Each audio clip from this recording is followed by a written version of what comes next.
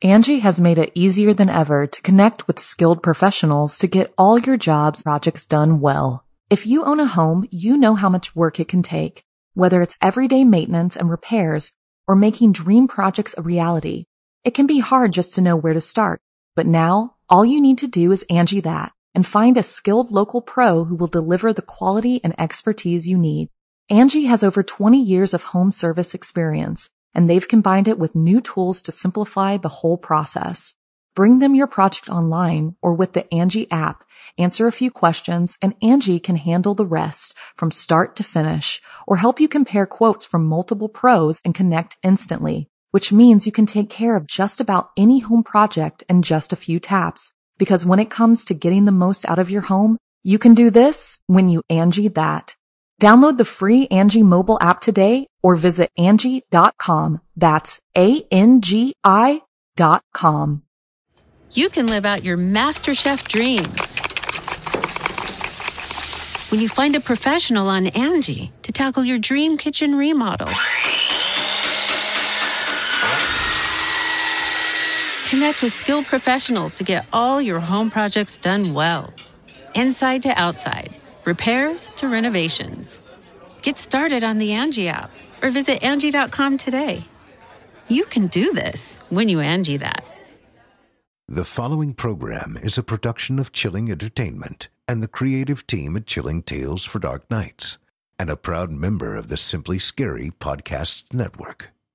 Visit simplyscarypodcast.com to learn more about this and our other weekly storytelling programs, and become a patron today to show your support and get instant access to our extensive archive of downloadable ad-free tales of terror. Thank you for listening, and enjoy the show. Today's episode of Chilling Tales for Dark Nights is proudly brought to you by Shudder, the premium streaming video service from AMC Networks and the largest, fastest-growing selection of horror, thriller, and supernatural content in the world. I'll be back after our first story to tell you a little more about tonight's sponsor and a special offer for those of you in our listening audience. Until then, settle in, get cozy, and prepare to be unsettled. The show's about to begin. It's time to turn off the lights and turn on the dark. Chilling Tales for Dark Nights.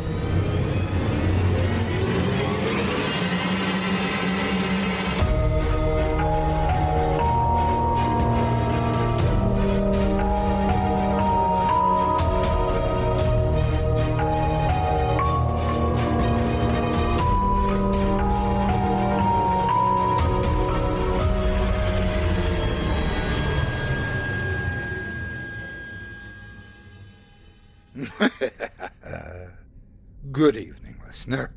You're listening to Chilling Tales for Dark Nights. On tonight's program, we invite you to leave behind your safe reality and descend with us into the frightening depths of the most terrifying imaginations, with audio adaptations of 3 rounds of frightening fiction about terrifying trips, living legends, and cantankerous canines.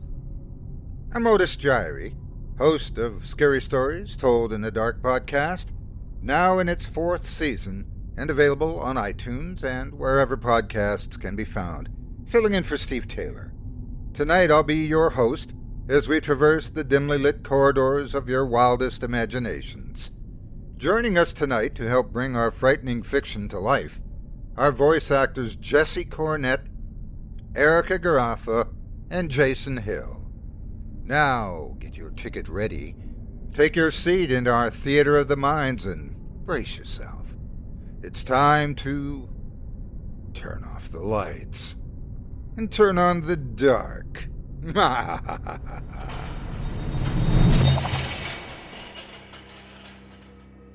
Our first tale tonight is brought to us courtesy of author Nicholas Gray and is voiced by Jesse Cornett. In it, we meet Ken, an unassuming fellow with a rather unusual way of making a living. That is, until he bit off more than he could chew. Without further ado, I present to you the Dog Napper.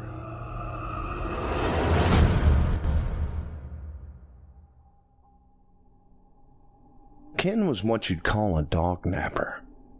He'd make his living by stealing people's dogs from their backyards, wait for reward signs to be posted, return the dog for the reward, and be acclaimed a hero for finding their little mutts. He'd been dog napping for a few years now and wondered how long he could keep it up before his run ended. Despite what he did for a living, Ken actually hated dogs. He'd kept them in their cages without food or water. He figured, why should he buy a dog if they were just going to be gone within a few days? The animals would grow thin in their cages and he didn't care.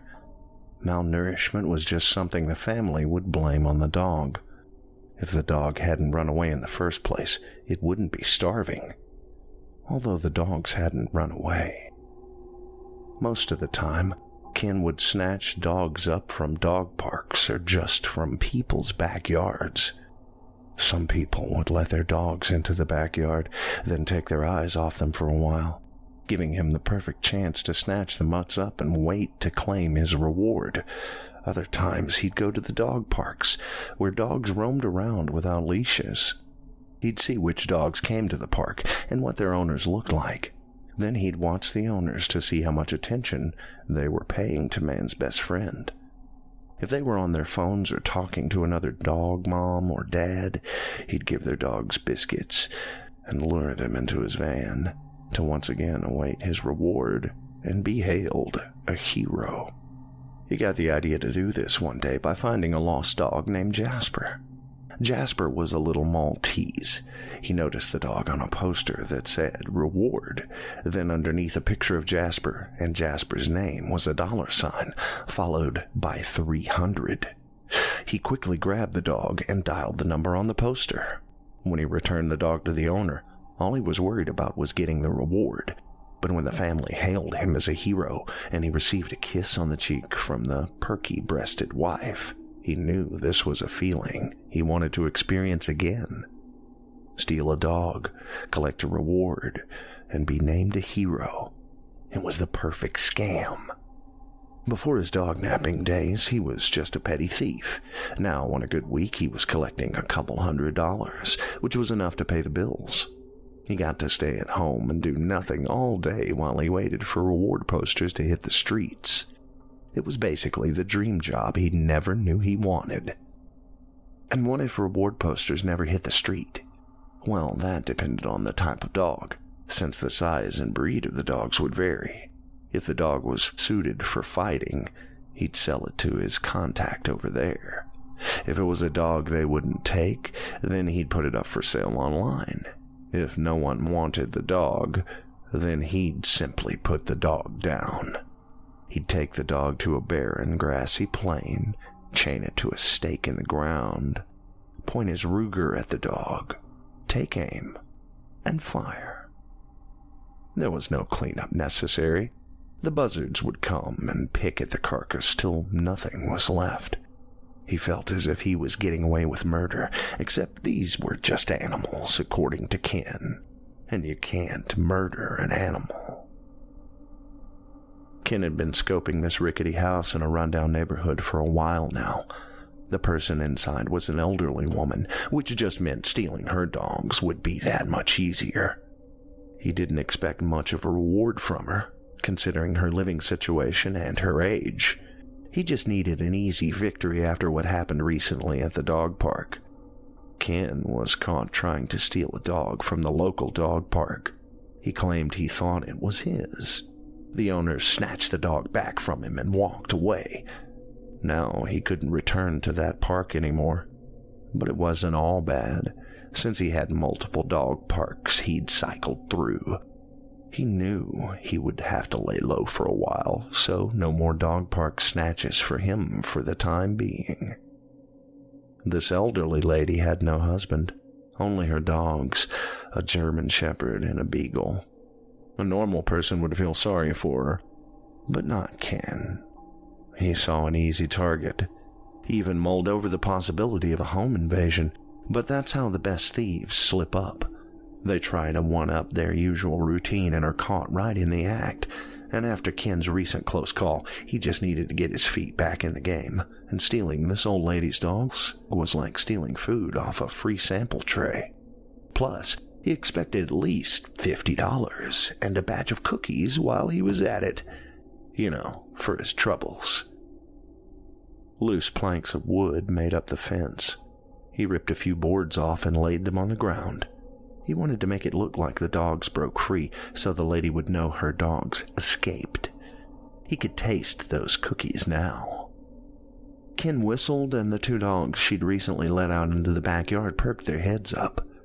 He waved a meaty treat through the fence hole, and the 2 dogs came near. One was a German Shepherd, and the other was a Beagle. Ken had dealt with all sizes of dogs, and for some odd reason, most dogs seemed to trust him. The dogs ventured through the hole while Ken opened the back of his van. He threw the treats into the back, and the 2 dogs jumped in. Those cookies were tasting better and better. He went around to the driver's side door, got into the vehicle, revved the engine, and drove back to his homely trailer. He got to his trailer with the 2 dogs waving the treats towards the cages he'd set up for them. He threw the treats into the back of the cages, and each dog went into their own designated prison. This was the smoothest heist he'd ever pulled off. He went over to his couch, turned on his gaming console, and began playing his video games. The dogs were strangely quiet. He didn't have to go over to their cages once to spray them with a water bottle he kept handy for any possible yappers. But these 2 were exceptionally quiet. Almost too quiet. He stopped playing his game and went to go check on the dogs. There they stood, in their cages, not making a move. When he entered the kitchen where their cages were, they both turned their heads and peered up at him. Their eyes met Ken's, and he shuddered. These dogs were unsettling for some reason, but Ken couldn't put his finger on it. He knelt in front of the cages and looked at the dogs' collars. The German Shepherd's tag read Aldrich. He looked over at the other dog, the Beagle, whose tag read Wilmer. He looked at Aldrich's eyes. They stared at each other, and then Aldrich blinked. "What in the world?" Ken said as he watched the dog's eyelids blink vertically, from side to side instead of up and down. It's like it had a pair of hidden eyelids that lay in its eye sockets. Ken shook it off and continued to look the dog in the face, analyzing it. It had deep black scars that formed what looked to be a cross on the dog's face. And this old lady tortured her animals? Ken looked over at Wilmer and saw the same cross-like scar on his face. "What the hell did she do to you guys?" he asked, not expecting any answers back, other than maybe a few barks to be let out of their cages. But they didn't even do that. They didn't pant, whine, bark, or make a peep. He went back to the couch and plopped onto its cushions. With his controller in his hands, he continued his mission, taking his eyes off the kitchen to focus on more important things. Ken was killing Nazi zombies in a video game. He licked his lips as he mashed the buttons and twiddled the analog stick from side to side. A booming sound from a shotgun bounced around the tinny trailer as Ken nailed a zombie in the head. "Boom! Headshot!" Ken yelled out in excitement as he killed the last zombie, clearing the level and moving on to a point in the game he hadn't reached yet.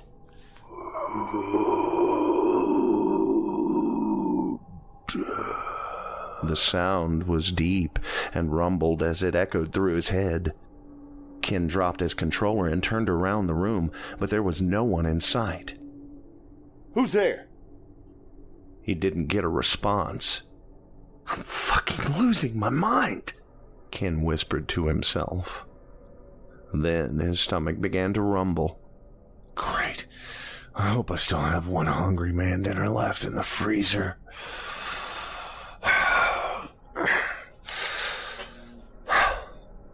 He walked over to the refrigerator and peered into the freezer. Luckily, there was one microwavable meal sitting all lonesome just for him. It was a Salisbury steak meal with mashed potatoes and corn.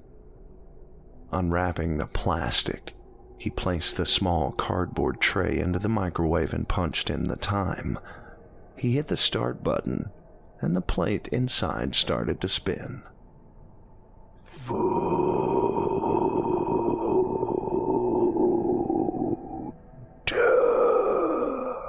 The deep voice returned. Ken turned around and looked at both ends of the trailer, but once again saw no one. He looked down at the dogs. The dogs just stared at him, and he returned their stare. "The fuck are you two looking at?" Ken asked, then kicked Wilmer's cage.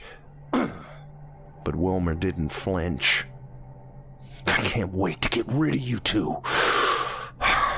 Ken said, and returned to his couch to play video games till his meal was heated up. A few minutes had passed, and the microwave beeped obnoxiously. Ken got up and walked to the kitchen.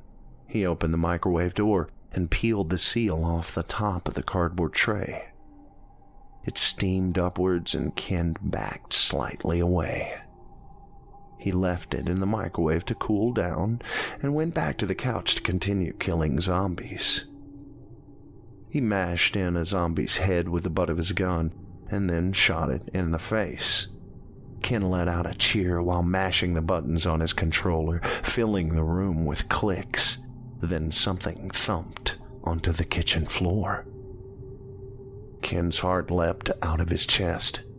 Then he listened as the thump turned into a dragging noise. He paused his game and got up from the couch, heading toward the kitchen. Then he stopped. Lying next to the dogs' cages was an empty microwave dinner tray. At first, wonder struck him, then anger soon came after. The tray was missing its Salisbury steak. The mashed potatoes and the corn covered the ground. He cursed, picked up the steakless box, kicked Aldridge's cage, and threw the box away into the trash. "Pizza it is," Ken said angrily, staring the dogs down. How exactly they got the food from the microwave was beyond him. The dogs were in their cages, and the microwave was opposite from them. However, the only thing Ken cared for was the fact they ate his food. Fucking mutts. A few days passed, and other than the odd black inky substance that formed around the animals' cages, a substance that took him a while to scrub off the floor, the days went by without incident. Ken figured it was about time he walked around the old lady's neighborhood to search for lost pet signs. He got to the street where he'd originally stolen the dogs, and lo and behold, signs were affixed to the utility poles. The sign read, "Lost Dogs," with 2 pictures of Aldrich and Wilmer. There was a small paragraph under the photos with a large red printed warning. "If found, call immediately. Dogs may be dangerous. Handle with care." Now, there was no reward offered on the sign, just the old lady's phone number. What a crock of shit, Ken thought to himself. He didn't expect much of a reward, but for none to be posted was a bad sign. It probably meant cookies were off the table as well. He grabbed the poster and hopped back into his van. He sat in his car and thought for a moment. He knew the shepherd Aldrich would go to a dog-fighting ring easily. Wilmer, the beagle, on the other hand, he'd have a tougher time getting rid of. Not many people were looking for beagles, especially one its age. Ken would probably have to put it down. He hadn't had to put a dog down in a while. He folded the poster and pushed it into his pocket. He drove up to his trailer and hopped out of his car. He walked up to his trailer with his keys in hand and began to unlock the door when what sounded like rummaging came from within his trailer. He put his ear to the door and heard screeching. He unlocked his trailer and entered the house. It was a wreck. "What the hell happened here?" Ken yelled. Did someone break into the house without breaking the door down? No, it couldn't be. It had to be those damn dogs. But how? They'd been locked in their cages the whole time he was gone. Right? He went to the kitchen and just stared at the cages. The bars of the cages bent inwards. It looked as if something had eaten through the metal. Again, he asked himself, how? He heard a noise over his shoulder and spun around. He thought he saw movement behind the couch. Creeping as slowly as he could, he approached it. He called the dogs' names and whistled out. "Wilmer! Aldrich! Puppies?" Then Wilmer jumped up on the couch and just stared at Ken. "You fucking mutt! You wrecked my house!" he screamed, bringing his hands upwards, then downwards onto the dog. He nailed the dog in the jaw and knocked it to the ground. But the way his hand contacted the dog didn't feel right. It was a mushy feeling, like the dog didn't have a skull. The dog got up, turned to face Ken again, and just stared. Ken took a few paces backwards. This isn't right. And then it happened. The dog began to growl, and its face began to open. The scars Ken saw before became slits, and its face bloomed open. The slits spread apart and formed 4 black flaps, with each flap having at least 24 sharp teeth. The growl turned into an ear-piercing screech. Ken fell backward and began to kick his feet out, propelling him backwards. "What the fuck? Oh, God!" Ken yelled as the thing took small steps toward him. The beagle's slow strides became larger as the fur from its legs slipped away, revealing long, slick, twig-like legs. The thing doubled in size. A black, ink-like substance oozed from it. On some parts of the beagle's body was torn skin and fur, but underneath it was a black mass. How this thing was contained in that small dog, Ken couldn't understand. Ken's backpedaling halted when his back met the kitchen counter. The demonic creature let out a final screech and leapt towards Ken. He kicked his leg out, and the creature's flaps clamped down on his foot. Ken let out a yelp, then a scream. He looked down at the creature, and it was whipping its head back and forth, like dogs do when they get hold of a chew toy. He could feel the thing's teeth piercing his leg, giving him that pins and needles feeling one gets when blood flow is cut off, but 10 times worse. He pelted its mushy head with his fist, but it did no good. He reached for the kitchen drawer, grabbed a large knife, and plunged it into the creature's side. It immediately let go of Ken's leg and screeched. Then it ran back out of the kitchen and hid behind the couch. Ken attempted to stand, but he couldn't put any weight on his ankle.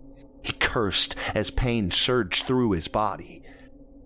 He hobbled to another drawer in the kitchen and pulled out the Ruger he used to put the dogs down. He hoped it would do the trick. He loaded a cartridge into the gun and turned the safety off. He turned his body toward the couch. He leaned against the counter to take the pressure off his hurt foot. The thing that had been Wilmer came around the corner and screeched. Ken fired, but the shot missed. The creature leapt at Ken again, causing him to fall on his back. Ken held the dog's throat as it tried to clamp its toothy flaps onto Ken's face. Ken struggled, leaning one way and then the other, not wanting to look directly at the thing. Its tongue slid out of its mouth. It was unusually long. The tongue landed on Ken's face, and it rubbed at it in circular motions. Ken squirmed at the slimy feel its tongue gave off. Then the thing began to spew ink straight into his face. Ken struggled to breathe as it came at him in full force. The thing screeched, and Ken cursed. He worked the gun underneath Wilmer and fired. The creature went flying and hit the ground a few feet away from him. He took in a deep breath and fell backwards onto the kitchen floor. He killed it. He was safe now. He closed his eyes and breathed heavily. In through his mouth and out through his nose. He thought about pulling the poster from his front pocket and giving the nice old lady some harsh words. He had so many questions he wanted answered, like what exactly was her little pet, because Ken knew damn well this wasn't any kind of dog he had ever seen before. Was it a mutated dog? An alien? What could that demonic creature be?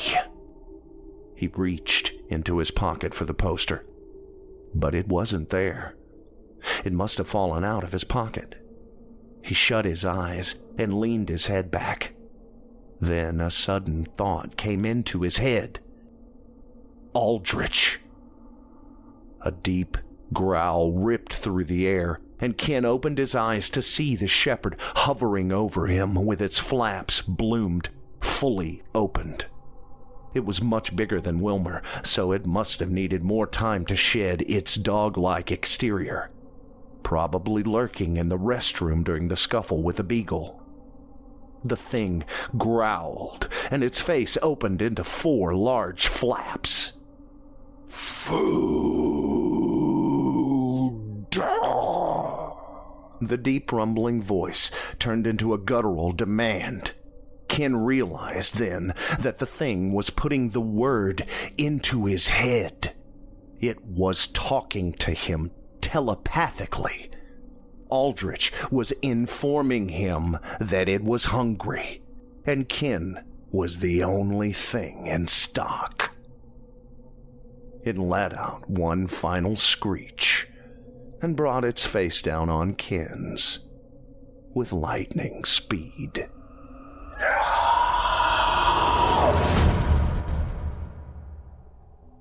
I hope you enjoyed The Dog Napper by Nicholas Gray, as performed by Jesse Cornett. Up next, we've got a tale for you from author N.B. Smith that breathes new life into an old legend, literally.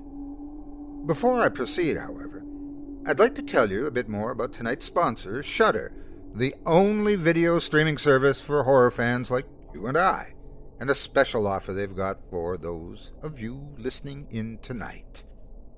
Before I proceed, however, I'd like to tell you a bit more about tonight's sponsor, Shudder, the only video streaming service for horror fans like you and I, and a special offer they've got for those of you listening in tonight. AMC Network's Shudder is a premium streaming video service, super serving fans of all degrees with the best selection of horror and thrillers. Shudder's irrepressible and thriving community revels in all things provocative, evocative, and dangerous. From bantering with Shudder on social media and contributing fantastic irreverent reviews, to relishing in member-only perks such as exclusive releases and VIP movie screenings, Shudder believes there is safety in numbers. Don't be left in the dark alone. You can stream great thrillers, horror, and suspense for just $5.99 per month, or save yourself nearly $15 and sign up annually for only $56.99 per year. Shudder has the largest, fastest-growing, human-curated selection of thrilling and dangerous entertainment. Think of it as the Netflix for horror. You can count on Shudder.com to keep you guessing with the unexpected. Each and every week, new edge-of-your-seat suspense, spine-tingling thrillers, and shocking horrors are added to their already formidable library. And Shudder is uncluttered, too. After signing up, you'll have unlimited access to stream ad-free on all your favorite devices, including iPhone and iPad, Apple TV, Android devices, Roku, Amazon Fire TV, Google Chromecast, and for our gamers out there, the Xbox One. So, no matter what your device of choice may be, there's no need to go without your fix of the frightening. Shudder's got your back.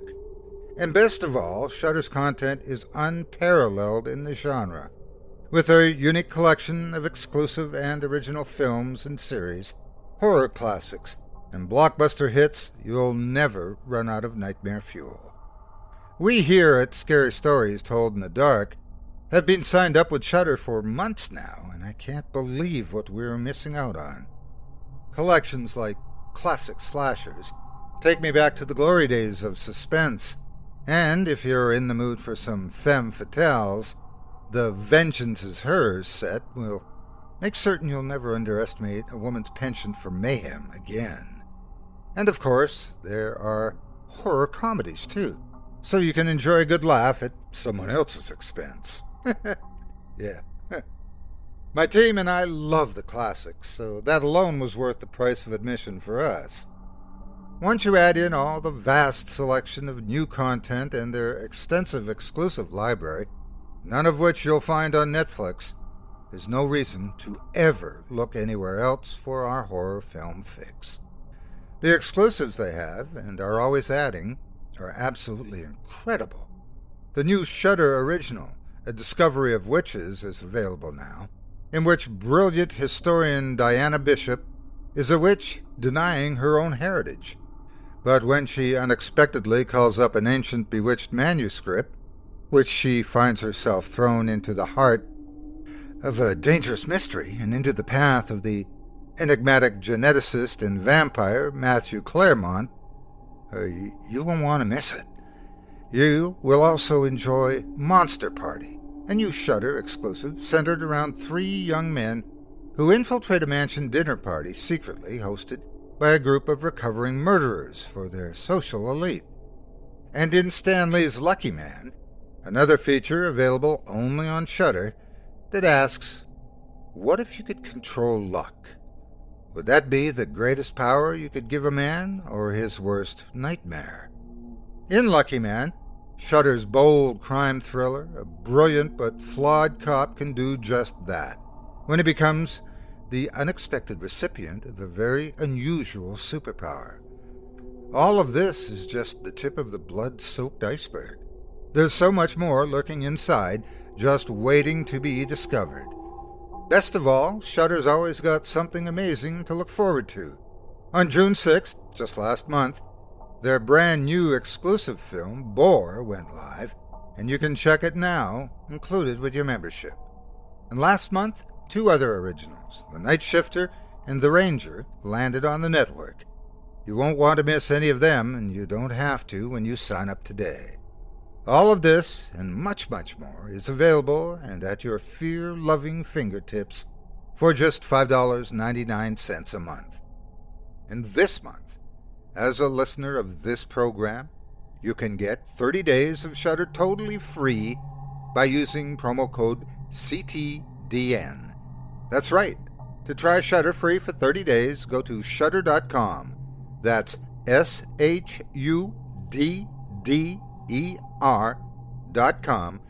and use promo code CTDN to let them know that Otis Jiry and the Chilling Tales for Dark Nights folks sent you. Simple as that. Once again, that's SHUDDER.com and promo code CTDN. Thanks so much for listening and for giving Shudder a try this month. What have you got to lose? Except for maybe some sleep? Who needs sleep anyway?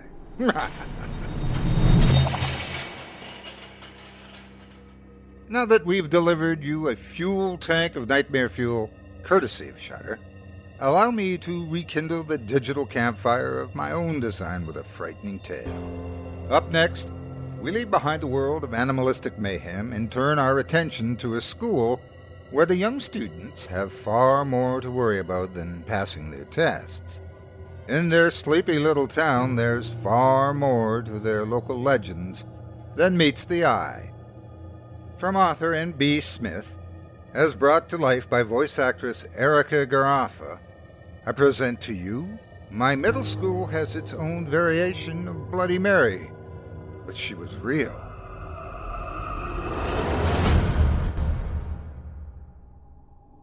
Angie's List is now Angie, and we've heard a lot of theories about why. I thought it was an eco move. Fewer words, less paper. No, it was so you could say it faster. No, it's to be more iconic. Must be a tech thing. But those aren't quite right. It's because now you can compare upfront prices, book a service instantly, and even get your project handled from start to finish. Sounds easy. It is, and it makes us so much more than just a list. Get started at Angie.com. That's ANGI, or download the app today. You can live out your MasterChef dreams when you find a professional on Angie to tackle your dream kitchen remodel. Connect with skilled professionals to get all your home projects done well. Inside to outside, repairs to renovations. Get started on the Angie app or visit Angie.com today. You can do this when you Angie that. Angie has made it easier than ever to connect with skilled professionals to get all your jobs projects done well. If you own a home, you know how much work it can take, whether it's everyday maintenance and repairs or making dream projects a reality. It can be hard just to know where to start, but now all you need to do is Angie that and find a skilled local pro who will deliver the quality and expertise you need. Angie has over 20 years of home service experience, and they've combined it with new tools to simplify the whole process. Bring them your project online or with the Angie app, answer a few questions, and Angie can handle the rest from start to finish or help you compare quotes from multiple pros and connect instantly, which means you can take care of just about any home project in just a few taps. Because when it comes to getting the most out of your home, you can do this when you Angie that. Download the free Angie mobile app today or visit Angie.com. That's ANGI.com. Everyone knows the story of Bloody Mary, and everyone knows how to summon her. Say her name 3 times in front of a mirror with the lights off. Of course, there are slight variations to the exact story, depending on where you live, but it's all basically the same, right?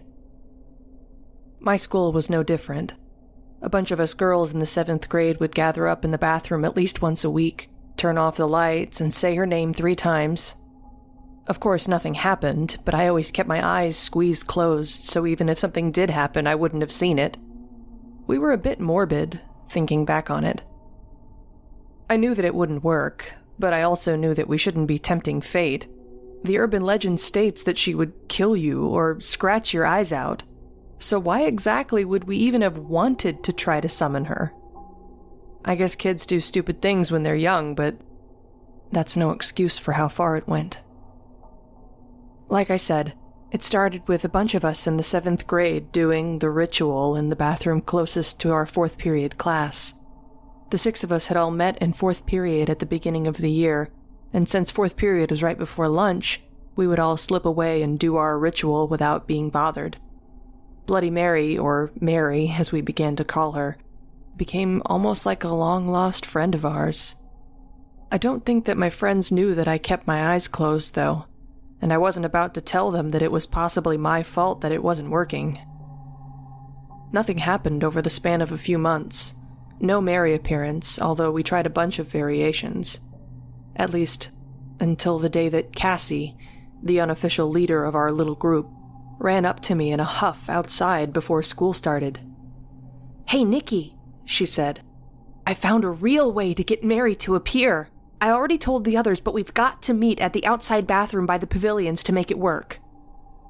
I tried to question, to protest, but the bell had rung and she was already walking away. "Just meet there, okay?" she called over her shoulder.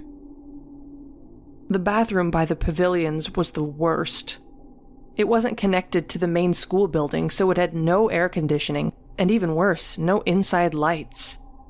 The only source of light was provided by a single flickering bulb and small grates that allowed the sunlight to filter in. And to top it off, the whole place smelled like a porta-potty. The outside bathroom was truly awful. But I did as I was told and met the girls right after the bell rang for lunch. Instead of turning the light off immediately, though, Cassie gathered us all up in front of the row of sinks. Gesturing to the middle sink in the row of 5, she said, "I finally figured it out. My brother's girlfriend came over the other night, and she said that she and her friends were able to see Mary here." "And she lived? Why here instead of any other mirror? What did she say happened?" Bethany, Nia, and Erica all spoke at once, and Cassie waved a dismissive hand. "She didn't go into so much detail because my parents were out and she was going into my brother's room. But she said we first have to acknowledge Mary's baby, and then it will work." "Mary's baby?" I asked, not quite understanding, but definitely not wanting anything to do with a ghost baby. "Yeah, that's what she said. It'll take a few days, but she said it will for sure work." "Okay, how do we do it then?" Nia chimed in from the back. I was already somewhat apprehensive being in the very isolated, very creepy outside bathroom, but I felt my stomach immediately drop when Cassie said, "First, we have to summon Mary's baby." My body instantly wanted to flee, and I wished that I had trusted my instincts. Instead, I stayed silent and let Nia ask, "Wait, I thought that Mary killed her babies, didn't she?" "Well, yeah, but in death she still wants them," Cassie replied. "I guess." "Okay, so how do we do this baby thing, and why do we have to do it here?" Erica asked, her nose scrunching up at the smell. Cassie sighed and said, "I don't know. Tyler's girlfriend said something about the baby being born prematurely and being stuffed down the sink without anyone knowing." Bethany opened her mouth to say something, but Cassie continued, "I know, okay? I know it sounds dumb, but she said it worked. And whatever we've been doing hasn't, so we can at least try it, right?" We all shrugged in agreement, and after looking at each of us directly, Cassie began again. "Okay, so first, we have to have the water on. Cold water only." She turned on the tap, then pointed at Bethany, who was closest to the door. "Then, lock the door and turn the light off." When Bethany did so, Cassie instructed us all to gather in front of the dirty mirror above the running middle sink. "Okay, now hold your arms like you're holding a little baby. Look straight into the mirror and rock your arms back and forth while I say the words. We should feel a weight in our arms, and then we have to release it over the sink like Mary did. Ready?" She looked at our reflections in the mirror, gave a nod in response to ours, and began to recite. Baby blue, your mommy's gone away. Baby blue, please come here to stay. Baby blue, we'll care for you. We're sorry your mommy could not. Baby blue, please come to us. We promise that you won't rot. Baby blue, your mommy's gone, but we will heal your pain. Baby blue, please come to us. Your mommy is insane.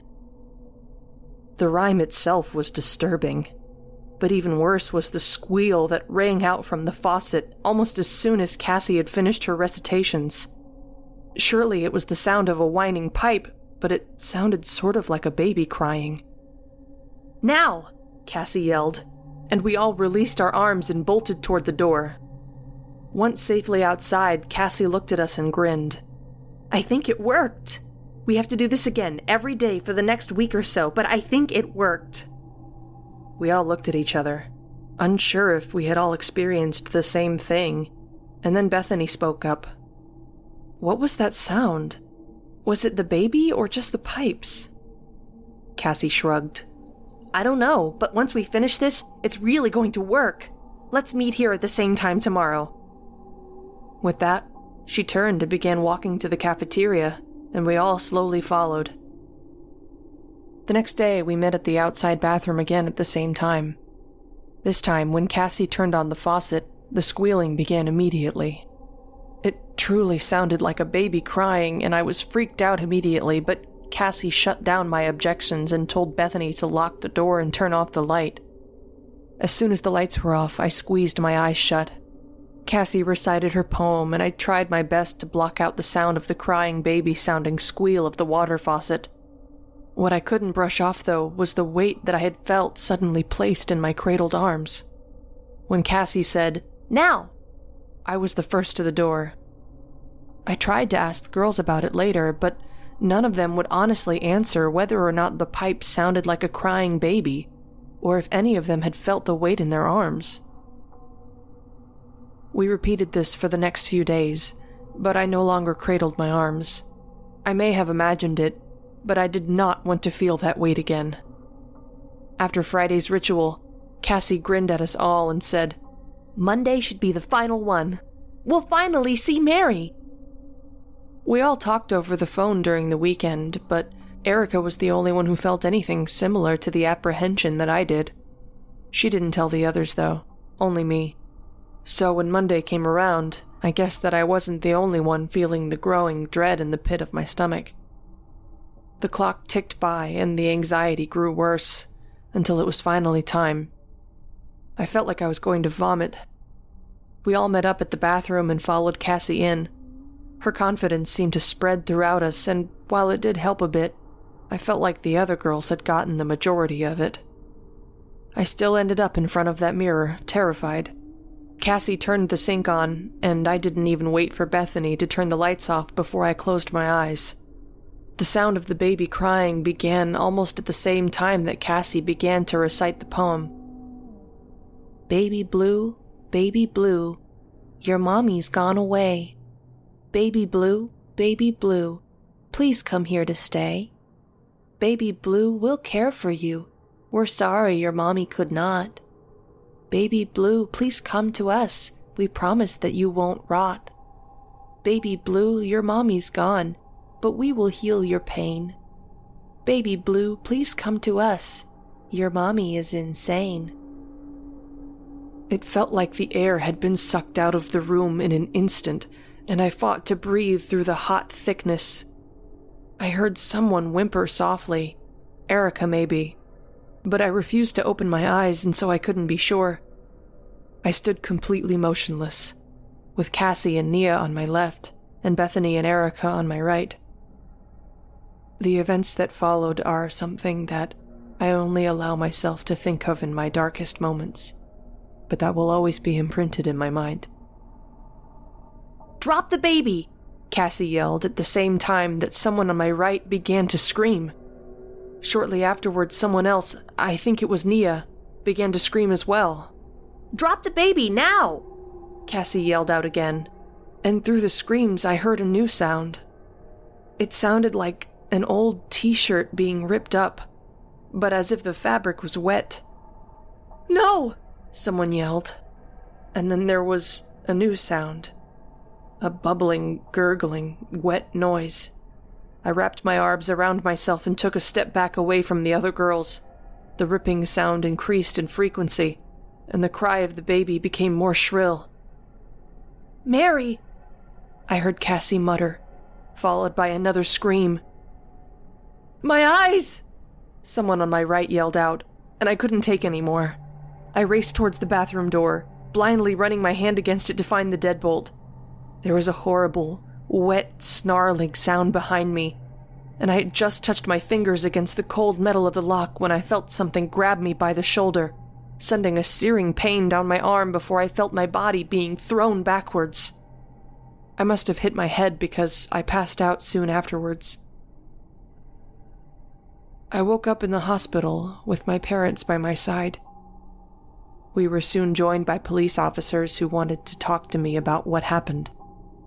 My father tried to protest. "She's been unconscious for 5 days and she's obviously been traumatized. Can't this wait?" "Sir, I understand that this is troubling," the officer replied. "But how would you feel if you were the father of one of the other girls? Please, sir. She may be able to provide crucial information about all of this." My father stepped aside with a sigh and let one of the officers approach my hospital bed. "Hi, Nikki. he said with a soft smile. "I need to ask you about what went on in the bathroom, about what happened to you and your friends. Do you think that you can do that for me?" I nodded slightly before asking, "Did something happen to my friends? Are they okay?" The officer's eyes briefly darted away from me, and I continued, "You aren't going to believe me when I tell you. And I didn't see anything anyways because my eyes were kept shut the entire time. I really, truly didn't see anything, I promise. I only heard things." The policeman continued, smiling warmly, and said, "It's okay, Nikki. Just tell me everything that you heard then." I told them the entire story, about Mary and our ritual, and as I went on, my parents' faces became more horrified. I was embarrassed, and I was ashamed, but mostly I was scared of what may have happened to Cassie and the others. When I had finished describing everything, I asked the officer about my friends. He apologized and said he wasn't allowed to discuss it with me. The cops left the room, so I asked my parents the same question, and it caused my mom to break out in tears. I ended up not finding anything out until a few weeks later, when I was checked into an inpatient mental health facility for a mandatory stay of at least 90 days. I had no idea what was going on, but I saw a therapist daily to discuss what went on in the bathroom. After the first few days of me repeating the details over and over during our long session, the therapist finally began to discuss what happened with me. Some of my friends had been hurt that day. One of them had died. My therapist really wanted me to name which friend had done this to the rest of us, citing my horribly bruised shoulder as proof that someone physically in the bathroom had done this. She wouldn't accept my explanation of Mary. I'm pretty sure she thought it was Cassie. Little by little, my therapist slipped the details. "I'm sorry, Nikki, but I just can't accept that something supernatural attacked you and your friends. How then could Bethany be blinded but not the others?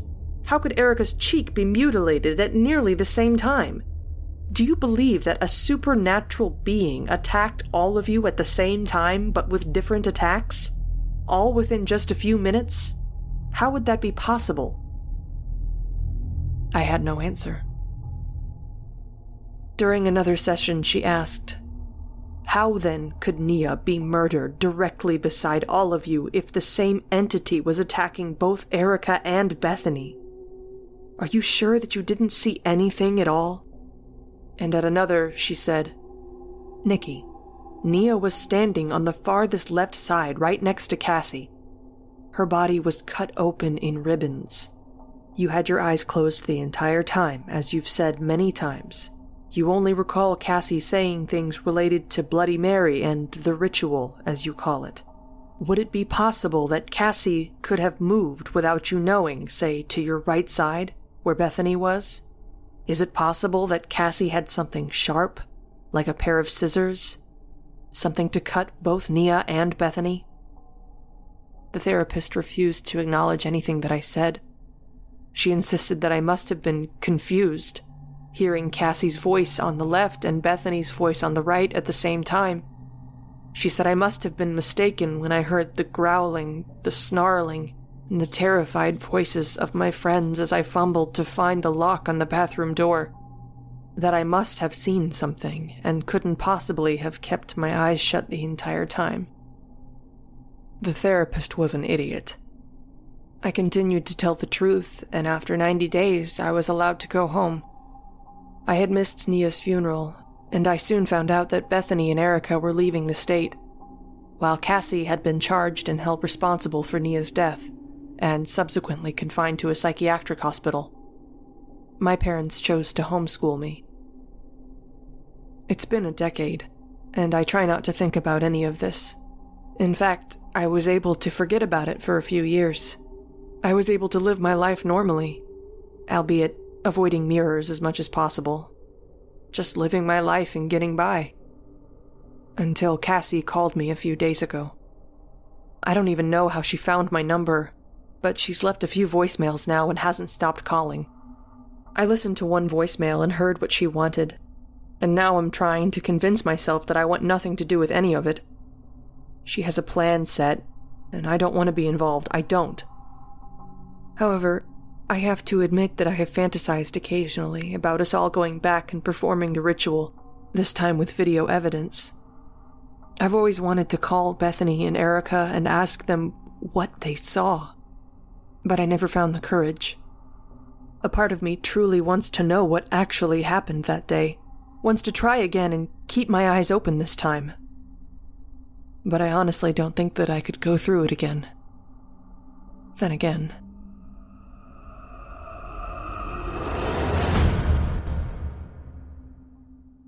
I hope you enjoyed My Middle School had its own variation of Bloody Mary, But She Was Real, by author N.B. Smith, as performed by Erica Garaffa. Up next, we've got one final terrifying tale for you, from an author who goes only by the name Smokin' Tuna.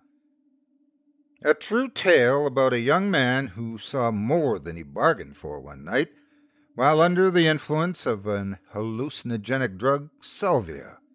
Little did he know the experiment would shake his very reality to its core, and show him things beyond the veil that man wasn't meant to see, which still haunt him to this very day. As performed by actor Jason Hill, I present to you Slices of Life.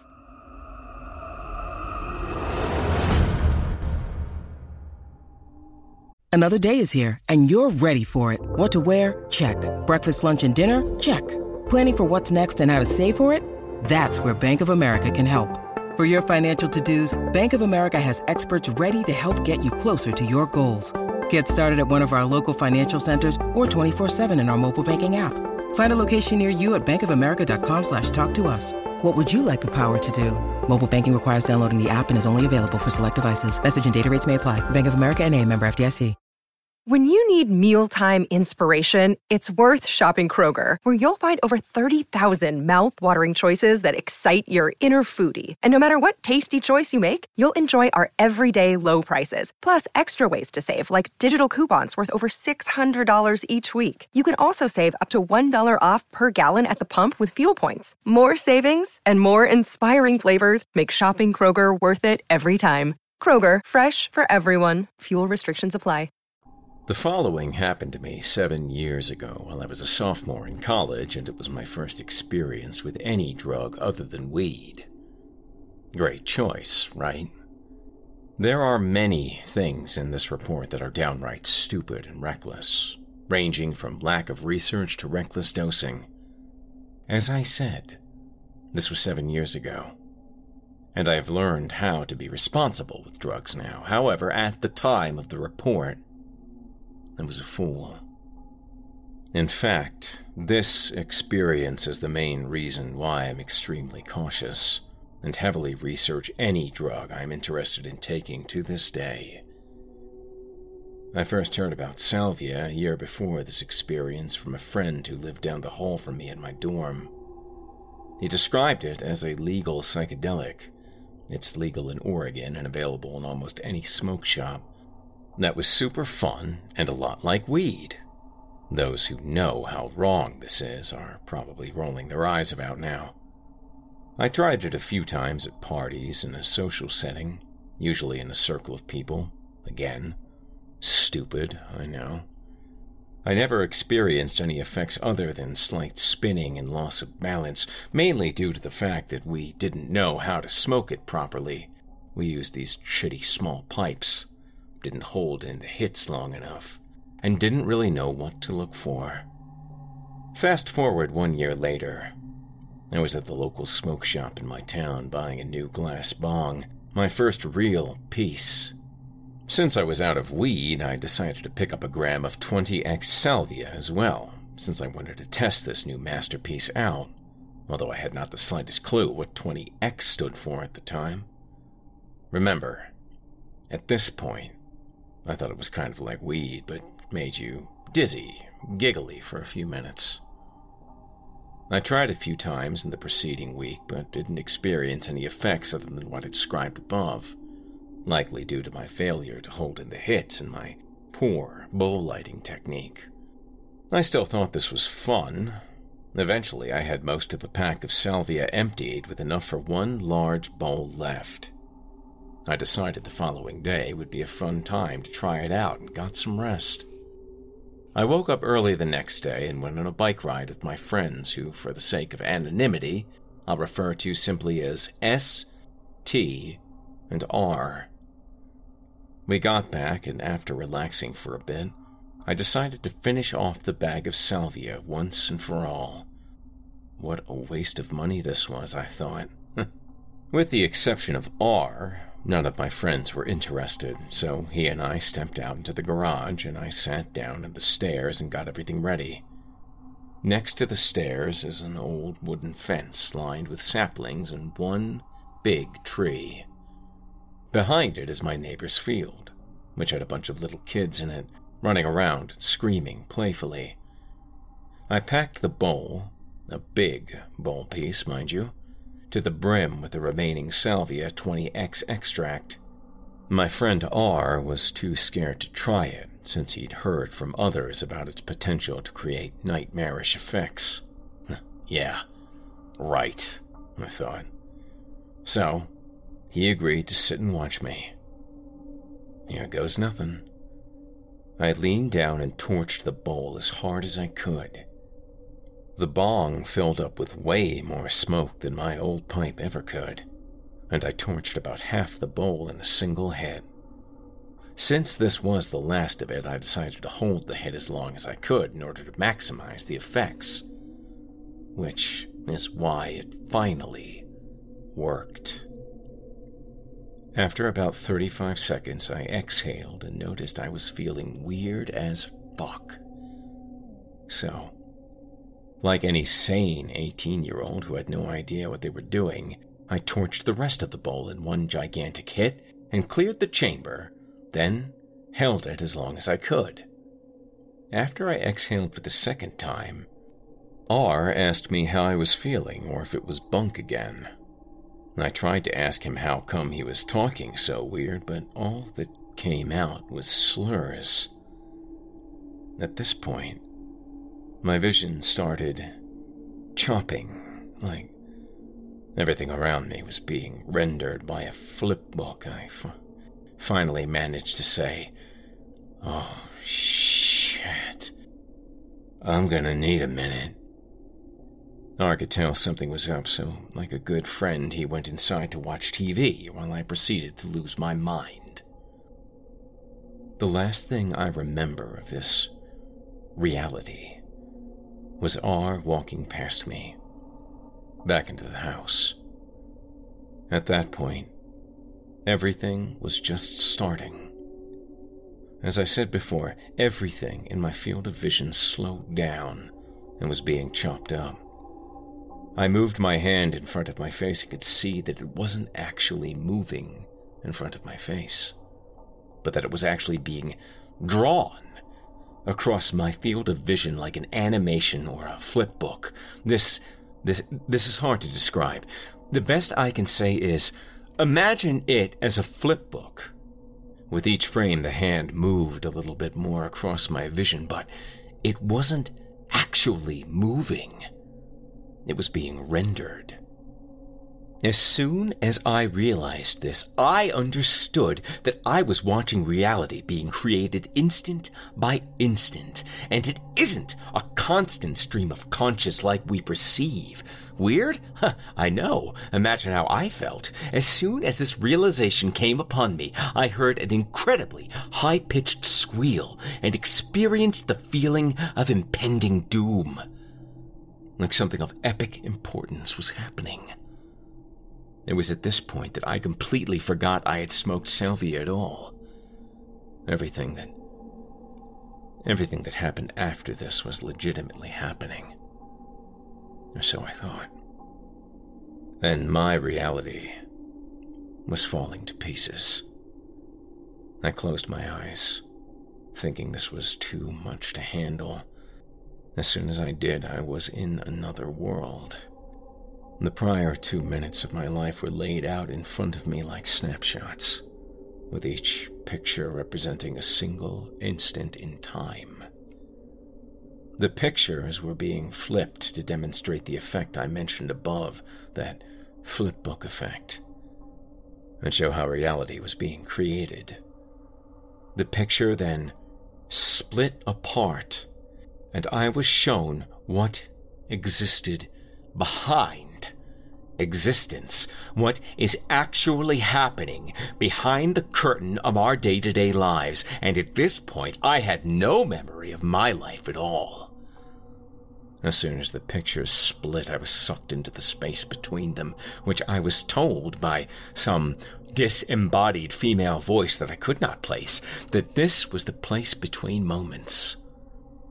We perceive life as a continuous stream, but in actuality, reality is completely destroyed and recreated between each instant.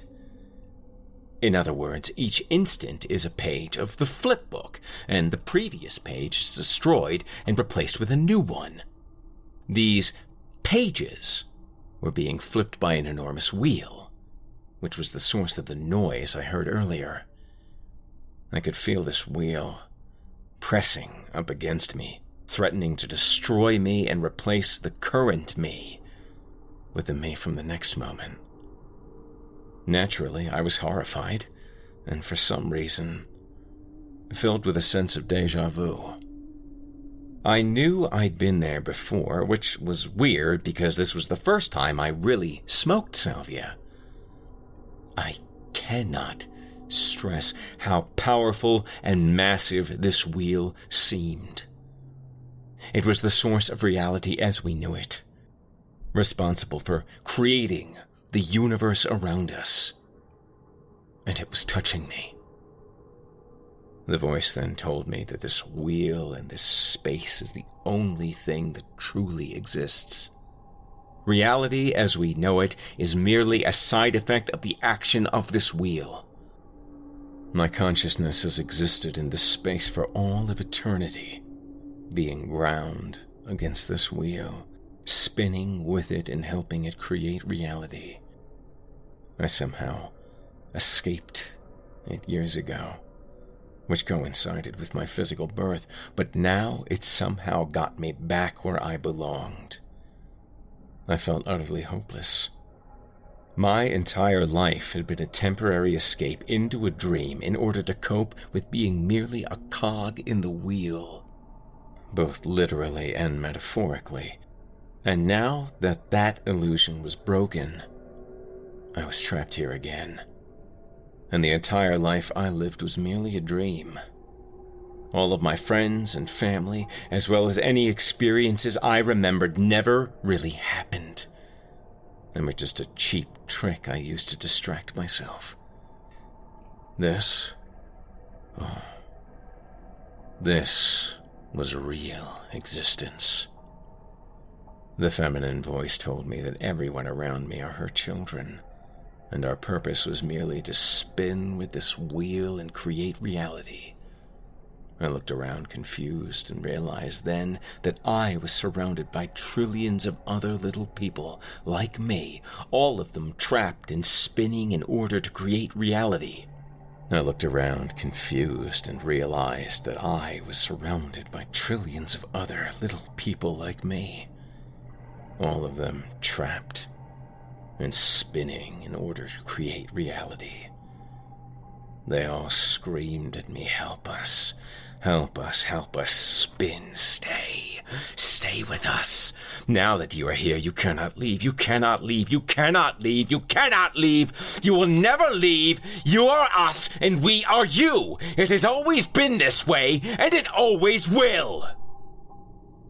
These were her children, and I was her child as well.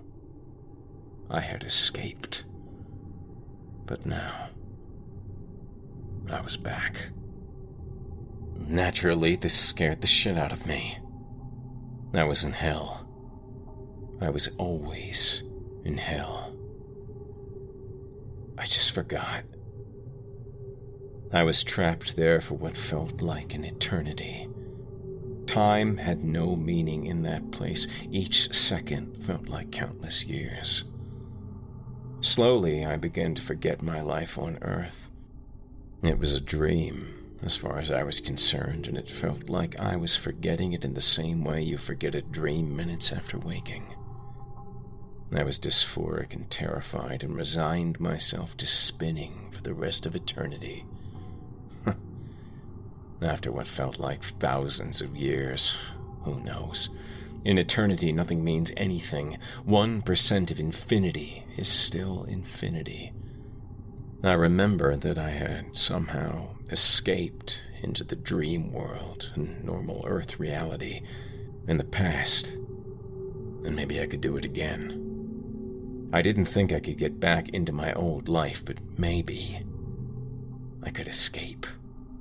And as the woman told me, be born again. Anything, even starting over in another life, would be better than that hell. I managed to turn my head to look at the wheel head on, desperately trying to see how I escaped it in the past. I managed to turn my head so that I was looking at the wheel from the side, the flat side, so that it resembled a spinning two-dimensional circle. The wheel was divided up into slices like a pizza or the wheel on Wheel of Fortune. The pieces were broad at the top and narrowed closer to the center. Each slice was a different color, and the edges were incredibly jagged and multi-hued. There were an infinite amount of slices, and the wheel was spinning infinitely fast. This made perfect sense in Salvia space, in the face of infinite time. After all, what is infinite space? Each slice whizzed by my face so closely that I could feel them pulling my face and grinding it down to my bones with an effect that felt almost electric. This felt pleasant compared to having my body constantly torn to pieces for all eternity on the other side of the wheel. As each slice rolled by, I stared intently at them. Slowly, I began to realize what I was seeing. The slices were moving so quickly that it took a while. Each slice was a moment in time belonging to someone in the dream world, Earth's reality, that is, and maybe I could use them to escape. As soon as I thought this, the female voice spoke to me again. She told me that escape was useless, and that even if I managed to escape into reality again, my return there was inevitable, either through death or by being stupid enough to smoke salvia again. I began to desperately claw at the wheel, trying to squeeze myself into one of the slices in the hope of inhabiting one of the bodies I saw represented. However, the wheel was spinning too fast, and when I touched it, it felt like electricity coursing through my body. Very, very painful. I fought through the pain and clawed at the wheel more and more until very briefly, the wheel appeared to stutter and slow. Hope surged through me and I began to claw harder, which caused the electric grinding feeling to increase, but I didn't care. I pulled and pulled until the wheel slowed down enough for me to look at each slice individually. As I pressed each slice, I temporarily became the person in the moment the slice belonged to. I became an alcoholic old man sitting on a couch watching TV, wishing his children were still around. I became a young girl, talking on the phone with her friends. I became a father, screaming at his children, looking at his kids cowering in the corner of his kitchen. I became a junkie in an alleyway, waiting for someone to walk by so I could rob them. Each slice belonged to a person, and as I moved my hand up and down the slice, I went through their life. The top of the slice, the broad part near the edge, was the beginning of that person's consciousness, and the tip, in the center of the wheel, was the end. Their death. Moving left to right on the slice represented the different realities that person existed in based on the decisions they made. This is why the slice was broad at the top and thin at the bottom. At the beginning of one's life, they have an endless amount of paths to choose, and as they get older and closer to death, there are fewer and fewer paths to take that can steer them away. I realized that each one of these people had smoked salvia at some point in their life, which is what opened their slice to me, being able to enter it. In salvia space, you have access to the infinite timelines of others who have smoked it. For a brief second, I could see into the slice where I came from. I saw myself sitting on the stoop in my garage, sitting there, with my head down and my eyes closed. Everything was distorted, though, as if I was viewing it through the window. I touched the slice and briefly became myself again. I opened my eyes and looked around, feeling incredible joy to be back here. I instantly felt my hands slip as the wheel sped back up, and I was torn back into salvia space and away from my body. I desperately clawed at the wheel, but it was moving too quickly. I would have to wait another eternity for the wheel to revolve again so that I could reach my slice. I debated trying to jump into another person's slice to get the hell out, but I didn't know if it would work, or, if it did, if I would effectively kill the person and take over their body. At that point, after experiencing so many other realities, I was having trouble remembering which one was mine. For those brief times, I fully believed myself to be the people in those moments. Who was I to say that the one I remember, of me on the porch in my garage, was really the reality I came from, or simply the one I touched last and remembered best? Fuck it, I thought. Anything is better than this. I waited until the wheel came around again and I could see my slice coming up. I clawed at the wheel again, once more experiencing the electric bone-drilling feeling until it slowed down. I grabbed my slice at the edges and thrust myself headfirst into it as hard as I could, desperately trying to get back to where I had been. As soon as my head made it through the slice, everything exploded. My skin was peeled off of me into countless dimensions, and my body was torn and twisted into shreds. I fell into blackness. Surrounding me were pieces of the slice I tried to climb into. Each one was a porthole, like on a submarine, into reality, but at different times of my life. There was no order. The windows were scattered around me. I could see a moment from when I was in middle school practicing the saxophone. I could see another of me sitting on a couch with my sister arguing about something stupid. I saw several more that I did not recognize, with people I didn't know. I assumed these were from my future, or from the future of whichever person I was being displayed, at least. I didn't even know if this was me anymore, or if this was just the slice I chose. I was afraid to touch these, as I didn't know if it would cause me to experience the moment as the slice had done earlier. I also worried it might toss me in at that point of time, further forward or back in time from where I had been. Then, I finally saw something that looked familiar. I was sitting in the garage, loading up the bowl, and R was talking to me. The perspective was weird, though. It seemed like I was looking up at myself from 30 feet away, as if I was deep in the concrete floor. I grabbed the window by the sides and again thrust myself forward as hard as I could. As soon as my feet made it through, I was back in my body. Well, in someone's body. I don't know if it was mine. At that point, I still had no memories. I was an empty shell in an unfamiliar body, in an unfamiliar place. Slowly, my recollection started to return to me. I remembered events from my childhood and my family. I remembered I was a college student.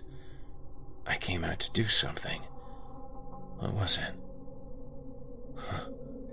I looked around and saw the bong at my feet, and suddenly it all came back to me. I smoked salvia, I cried out. That's what caused all of this. I looked behind me and discovered I could still see the tear in space where I had pulled myself through. I heard children, her children, laughing and chanting. I looked at the trees around me and could see them frantically working and creating everything around me. The trees stretched out and were trying to push me into the hole I came from. I instantly got up and ran to the other side of the garage, away from the trees and the rip I created. I turned around and looked through the door into the house. Everything was still distorted and spinning, and I could still hear the wheel's high-pitched shriek emanating from some unknown space. Slowly, the world became less choppy. I looked at the tear I had come through and saw millions of tiny children's hands reach through the other side, laughing hysterically the entire time, as if they found it hilarious that I had escaped. Did they know something I didn't? They pulled the rip closed and it slowly melted back together as they chanted, "See you soon, see you soon, see you soon." As soon as the hole closed, I could no longer hear the scream of the wheel. I heard the female's voice one last time, however. "Don't worry," it said. "You'll be back soon enough, my child. Enjoy your time." To this day, this is still one of the most traumatic experiences I have ever gone through. Immediately after I came down, I ran into the house and locked my bedroom door. Everything felt incredibly fake. I was shown how everything was made, how empty and pointless it all is. I had trouble talking to my roommates for a while because I saw them as philosophical zombies rather than as real people. From my newfound perspective, they were nothing but constructs. Empty shells pretending to be people. Perhaps they even were a part of the wheel. After all, I was the only person in this world. Everything else was created by the wheel. The most significant issue I had after this was that for a while afterward, I was convinced that I wasn't back in the right body. I was certain that my present body had existed normally until its former occupant decided to smoke salvia, at which point one of the wheel's children, my consciousness, hopped in while he was absent. I only have the memories I do because they're stored in this body. If I had grabbed on to another slice, I wouldn't have been thrown into that body, or shell instead, and I would have slowly remembered all of their memories. In short, I hijacked this body, and its prior resident is now trapped in that nightmarish realm. I know this sounds insane, and I realize that now, but it felt so incredibly real that I still have my doubts every now and then. Now, 8 years later, I feel comfortable enough to talk about this experience. I have PTSD-like nightmares once every few months where I find myself back in that hellish place. And I always wake up in a sweat and run across the room to get away before I realize where I am and that it was a dream. I bought more salvia off the internet, plain leaf and 5X, nothing stronger, in order to conquer my fear of the substance. Cue laughter. I now smoke plain leaf rarely, and 5X even less often, and achieve an altered state of mind, but nothing of the magnitude I experienced on 20X. I am working up the courage to try and go back there so that I can see what really happened, but I know it will be a long time before I'm comfortable enough to go that far. I've grown comfortable in this body the past few years, and I can't help but wonder what will happen if I can't make it back.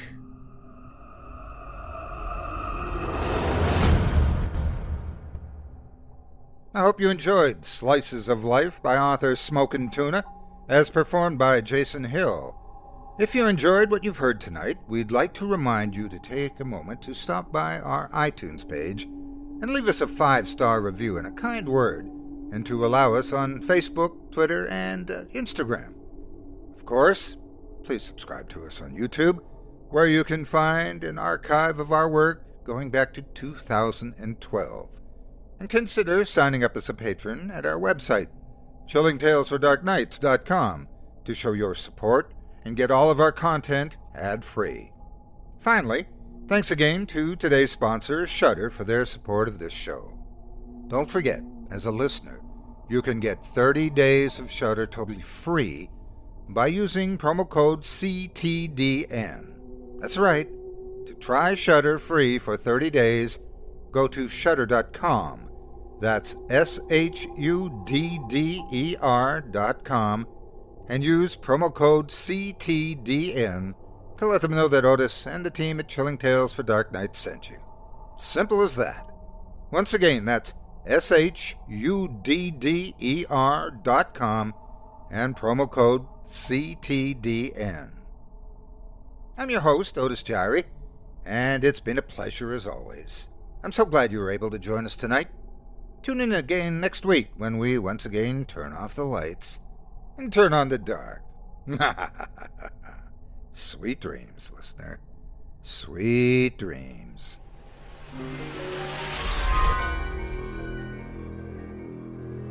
Thanks for joining us. You've been listening to Chilling Tales for Dark Nights, a production of Chilling Entertainment and a proud member of the Simply Scary Podcast Network. Visit simplyscarypodcast.com today to learn about more of our network and our other amazing storytelling programs. Tonight's program was hosted by yours truly, Otis Jiry. Selected stories have been adapted with the kind permission of their respected authors. Original music provided by Luke Hodgkinson and Jesse Cornett. Sound design and final mixing and mastering by executive producer and director Craig Groshek. Logo by Craig Groshek. If you're looking for some fresh tales while waiting for the next podcast, check out my YouTube channel, Otis Jiry's Horror Storytime, and my extensive collection of narrated tales there. Simply search on YouTube by my name and you'll find me.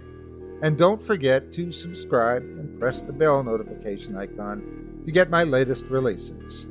Or search for my podcast, Scary Stories Told in the Dark, where I perform 4 brand new tales every episode. Got a scary tale of your own you'd like to perform? We take submissions.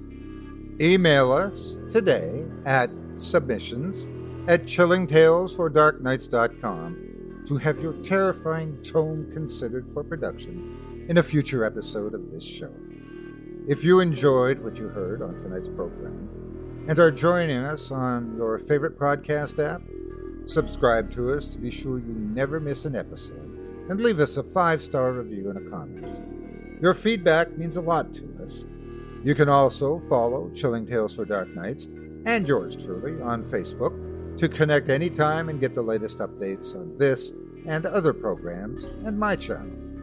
If you're listening on the Chilling Tales for Dark Nights YouTube channel, do us a favor and hit the subscribe button and the bell notification icon for CTFDN as well, to get more spooky tales from me and the crew each and every week. And don't forget to hit that thumbs up button to tell us how we're doing. Leave a kind word or a request. And don't forget to visit us at chillingtalesfordarknights.com and consider supporting the team by becoming a patron. In addition to helping us out, you'll get exclusive access to our audio archive and ad-free downloads of all your favorite stories, including those you've heard on this program.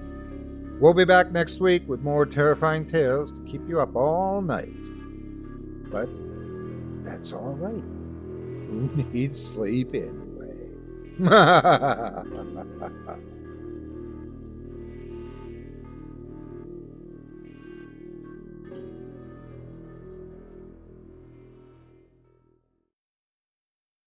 Angie has made it easier than ever to connect with skilled professionals to get all your jobs projects done well. If you own a home, you know how much work it can take, whether it's everyday maintenance and repairs or making dream projects a reality.